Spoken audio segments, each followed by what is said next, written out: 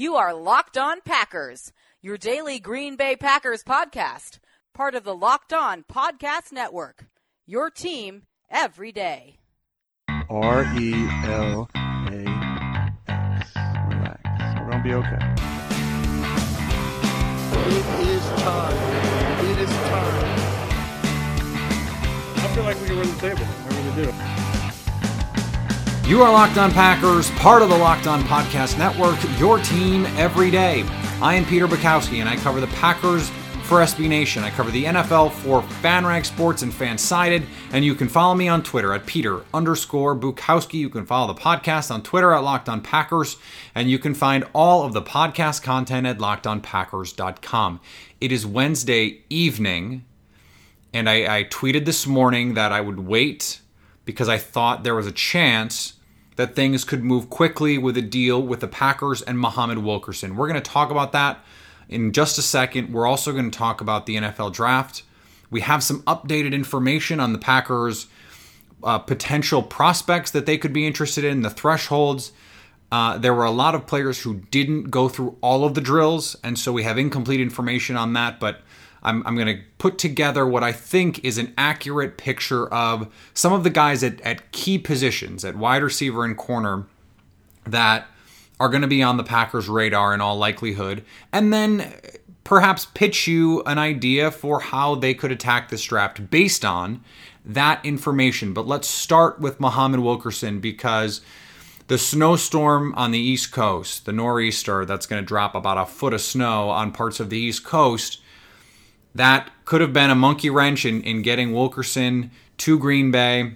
It wasn't, but he did not get in time to meet with the team on Wednesday. He's meeting with the team on Thursday, and so there could be a deal there. Ian Rappaport tweeted that there's mutual interest, a lot of interest, and the deal could get done quickly. The team is meeting with Wilkerson probably as I'm speaking.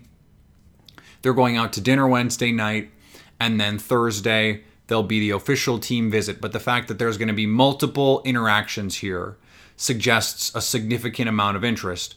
Dinner is for the personality evaluation. You're going to have Mike Pettin there. You're going to have Mike McCarthy there. You're probably going to have Mark Murphy there. Brian Gutekunst obviously is going to be there. And maybe you even have Russ Ball to sort of get a feel for numbers. But let's be honest about one thing. The combine is the place for tampering. The Packers know what the dollar amount will be for Wilkerson. They know about what he's looking for, about what he's going to cost. They have some idea of what he's going to be worth on the open market. And so he's on the open market. Again, this is not a free agent meeting. He can be signed right now. He is basically a street free agent. His contract does not expire at the end of the league year, which is the case for all of these impending free agents, your traditional free agents in free agency.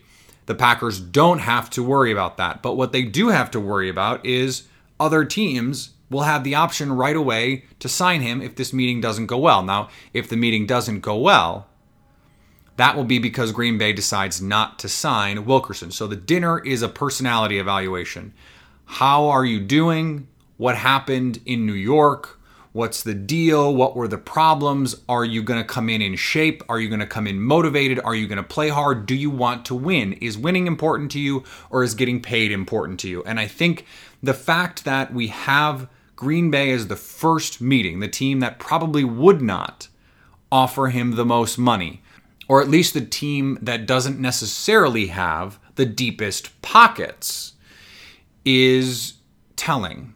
He obviously values a system that he knows, which is Mike Pettin, and he obviously wants to go to a team that's won. If you're in New York and you go and you come into the league with a defense that's one of the best in the league, you're going out and you're competing with the Patriots in the playoffs and you're winning and you're doing fun things because you're winning, that's a great position to be in. When everything goes south, and all of a sudden you become a laughingstock and the butt fumble and everything about the Jets, that all of that stigma, that can wear on you. And then he has these off the field issues. these run-ins with the law and these run-ins with his coaches where he's not coming to meetings and he has attitude issues and motivational problems. He's not playing hard. Sheldon Richardson had the same issue. And so at a certain point, you wonder, is the chemistry in the locker room, is there a problem in the locker room? Is there a poisonous atmosphere in the locker room in New York that isn't just these two players? I mean, you have two exceedingly talented players that they move off of in the span of a year. Sheldon Richardson went to Seattle and balled out. He played great in Seattle. So maybe the problem was in New York. Now, we know Muhammad Wilkerson was his own problem. He was his own worst enemy. Did some boneheaded things, wasn't being responsible, wasn't playing hard, wasn't prepared, wasn't doing the things you expect from a professional. And that is not acceptable. Mike Pettine is not going to accept that. Mike McCarthy is not going to accept that. So what the Packers have to divine right now, is Wilkerson going to be different than he was in New York? Is he going to be the player we saw earlier in his career? The guy who can get you double-digit sacks as an interior rusher who can play outside, can play inside, and is a perfect fit at where they're going to use him, who's played in a Mike Pettine defense before? And what is he going to cost if indeed they decide he checks out? If he's going to come in motivated and they believe him when he says that. If he's going to come in shape and they believe him when he says that. We know he's a fit in this defense, so that's not a question. I think we go back and read the post that I wrote for Acme Packing Company. It's pinned to my Twitter profile at Peter_Bukowski about how the Mike Pettine defense can change the Packers draft strategy and the kinds of players they can pick. Well, Muhammad Wilkerson, I don't explain it explicitly in the piece, but the position that he would play would free up the Packers to not have to worry so much about finding a pass rusher of the future, because they have Wilkerson to play that 5 technique, who can pass rush, who can stop the run, who can do all the things that they need him to do there, and can be versatile, can play in the nickel, can play in sub packages as a rusher, can do that inside or outside. His versatility has its own value. So what is that worth? What is the money going to look like? The Packers have the money to do this. And if I had known, I guess when I went through my perfect offseason, because he hadn't been cut. Remember I said when we did that show, and go back and find it if you haven't listened to it, or if you're a new listener, welcome. I appreciate having you here. But go back and listen to that show, because one of the things I said, I offered a caveat, and that caveat was that there are going to be some things that will happen, some players who will be cut or who will be on the trade market, and they'll be available.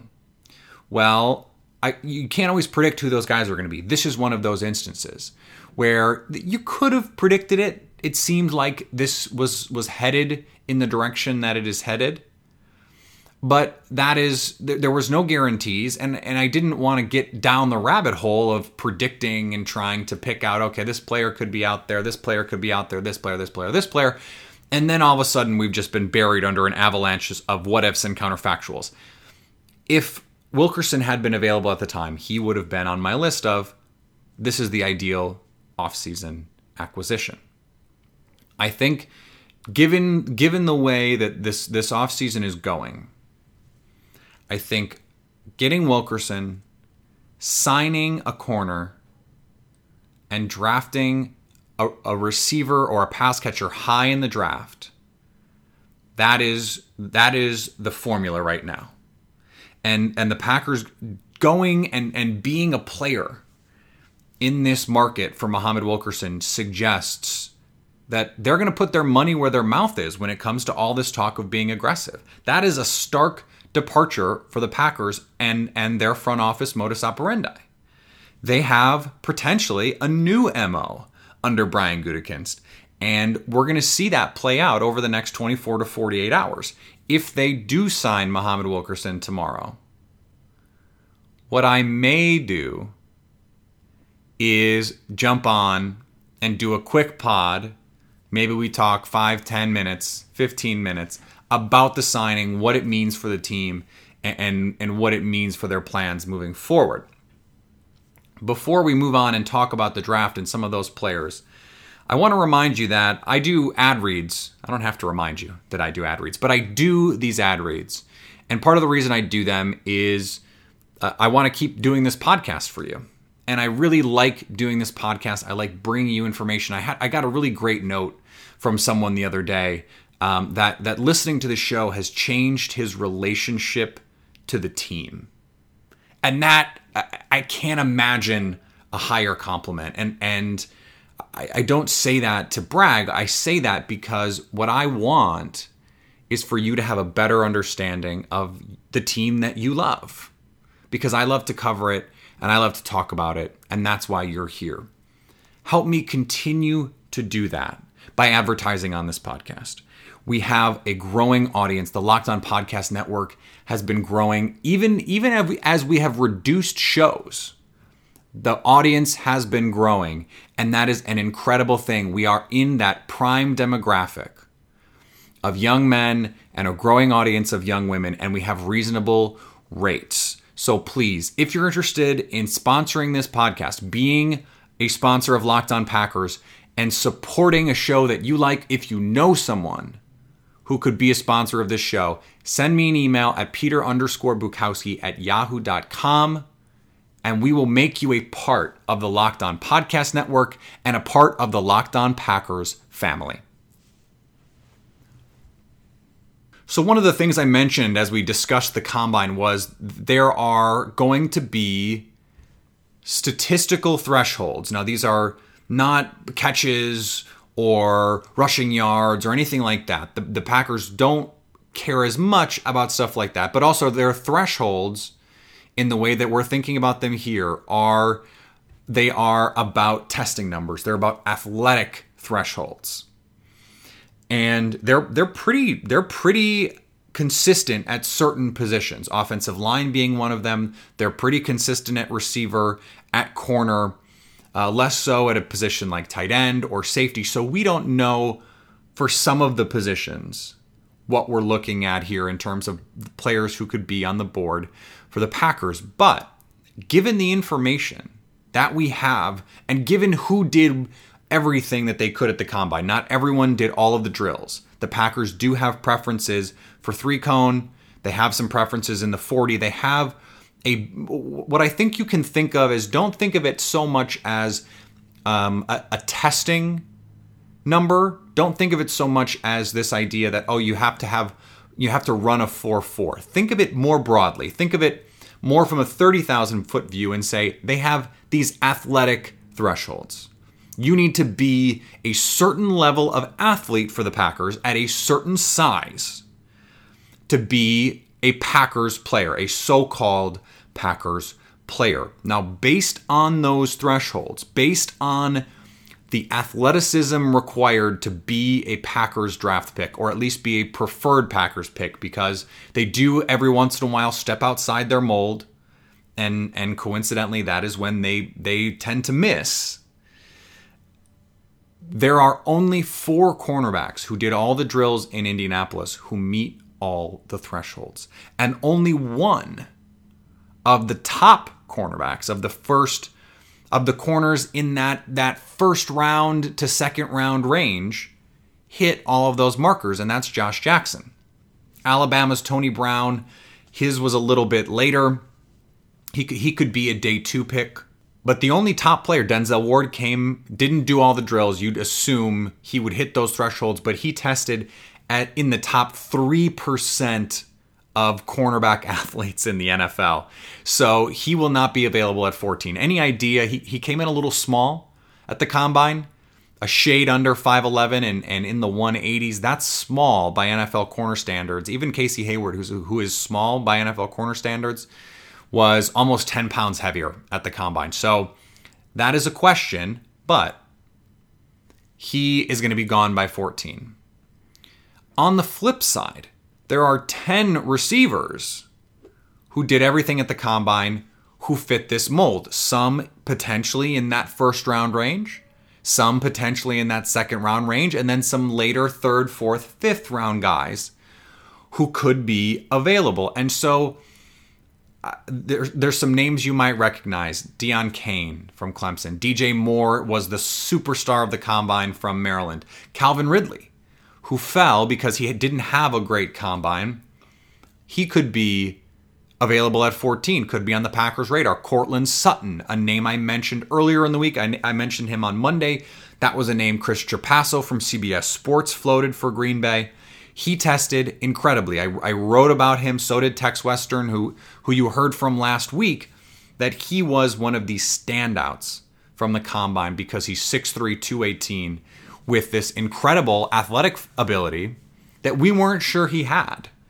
And what it proves is not that his tape lied, but that he's more unrefined, he's more raw than we thought, but it gives him more upside than we potentially thought. And so at first what I said was, I was talking to Tex about this, and I said, okay, well, maybe then that makes even more sense for the Packers to say, well, there's only a handful of corners that we could take in the draft, so we need to go out and sign someone.